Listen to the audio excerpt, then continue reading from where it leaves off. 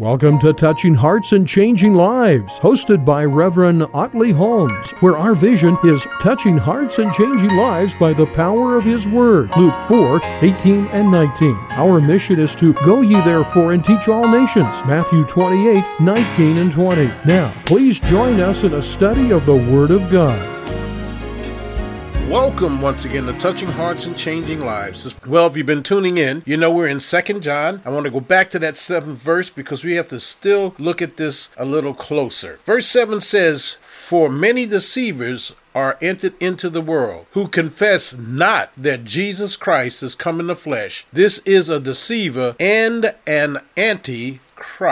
Well, let's look at this now. John, and remember, in previous programs when we started looking into 2 John here, the second epistle that John has written, we understand that many theologians say that John was writing to a particular female member and her children. Other theologians say that you can use this broader brushed as John speaking to the church and the church's membership. Either stance that you take, there are lessons to be learned when we look at the depth of what John is saying in the second epistle. Now, he's talking about many deceivers have come into the world. And I personally believe that is the strongest thing that happens in our churches today. That we have drifted away from sound doctrine. And because we have drifted away from sound doctrine, many come in with false doctrine, whether they're well-intended or they're intentional. I'm not going to get into all their enemies, satanic agents and all that kind of stuff. I don't want to talk about that because it really doesn't matter at this juncture. What does matter is that we must learn how to stand on pure doctrine. That is the teaching of the Word of God. And when someone brings something along that may sound good, it may be psychologically intriguing, it may even be socially valuable, but if it doesn't align itself with the Word of God, then we need to dump it. I can just say it that plainly. We need to get rid of it. Because see, we all stand guilty before God. Therefore, there has to be a perfect sacrifice for our sins, and that perfect sacrifice we know is none other than Jesus Christ. And because of that, we owe everything to the Lord for what He has done for us. So if we deny Him, if we deny that Jesus came the first time, if we deny that He died on a cross to save us from our sins, then brothers and sisters, we're lost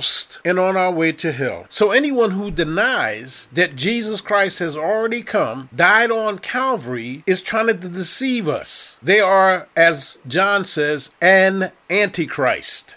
Didn't say they were the Antichrist. He said they are an Antichrist, which simply means that they're an agent used to tear down the body of Christ. See, if he denies that the Son of God is ever coming and denies the second coming, he or she then also is a deceiver. Now again, some of my notes will be coming from the Preacher's Outline of the Sermon Bible commentary. So let's look at verse 8. It says, "Look to yourselves that we lose not those things which we had wrought, but that we receive a full reward." So what is John saying here? Watch yourself that you receive a full reward. Remember, John is writing again to a dear mother and her children. False teaching was so rampant that their family unit itself indeed had to be on guard. I wonder how many times we come home from church and really have discussions about doctrine. Or do we just privately cocoon ourselves, the children in their room, we're in our rooms, and even if we're sitting together watching our favorite TV shows, we never really delve into the family as a family unit into the Word of God. We need to have a venue, if you will, for our children to come home and ask questions if they hear something in their Sunday school or in their private lessons, or the preacher preaches a sermon and they don't understand. They need to be able to ask questions, and we as parents need to be able either to answer those questions or go to someone we know that can answer those questions, because the family is needed to consider what teachers they are listening and sitting under. Man, I tell you, sometimes, especially happens, and I'm not putting down small churches because I have a small church. But what happens in a smaller church, for the most part, it happens in other churches, regardless of the side, but seems to be prevalent in the smaller churches because we don't have as many in our membership. So therefore, when we have to have teachers or teachers are needed, pastor puts out a clarion call. Teachers are needed for Sunday school.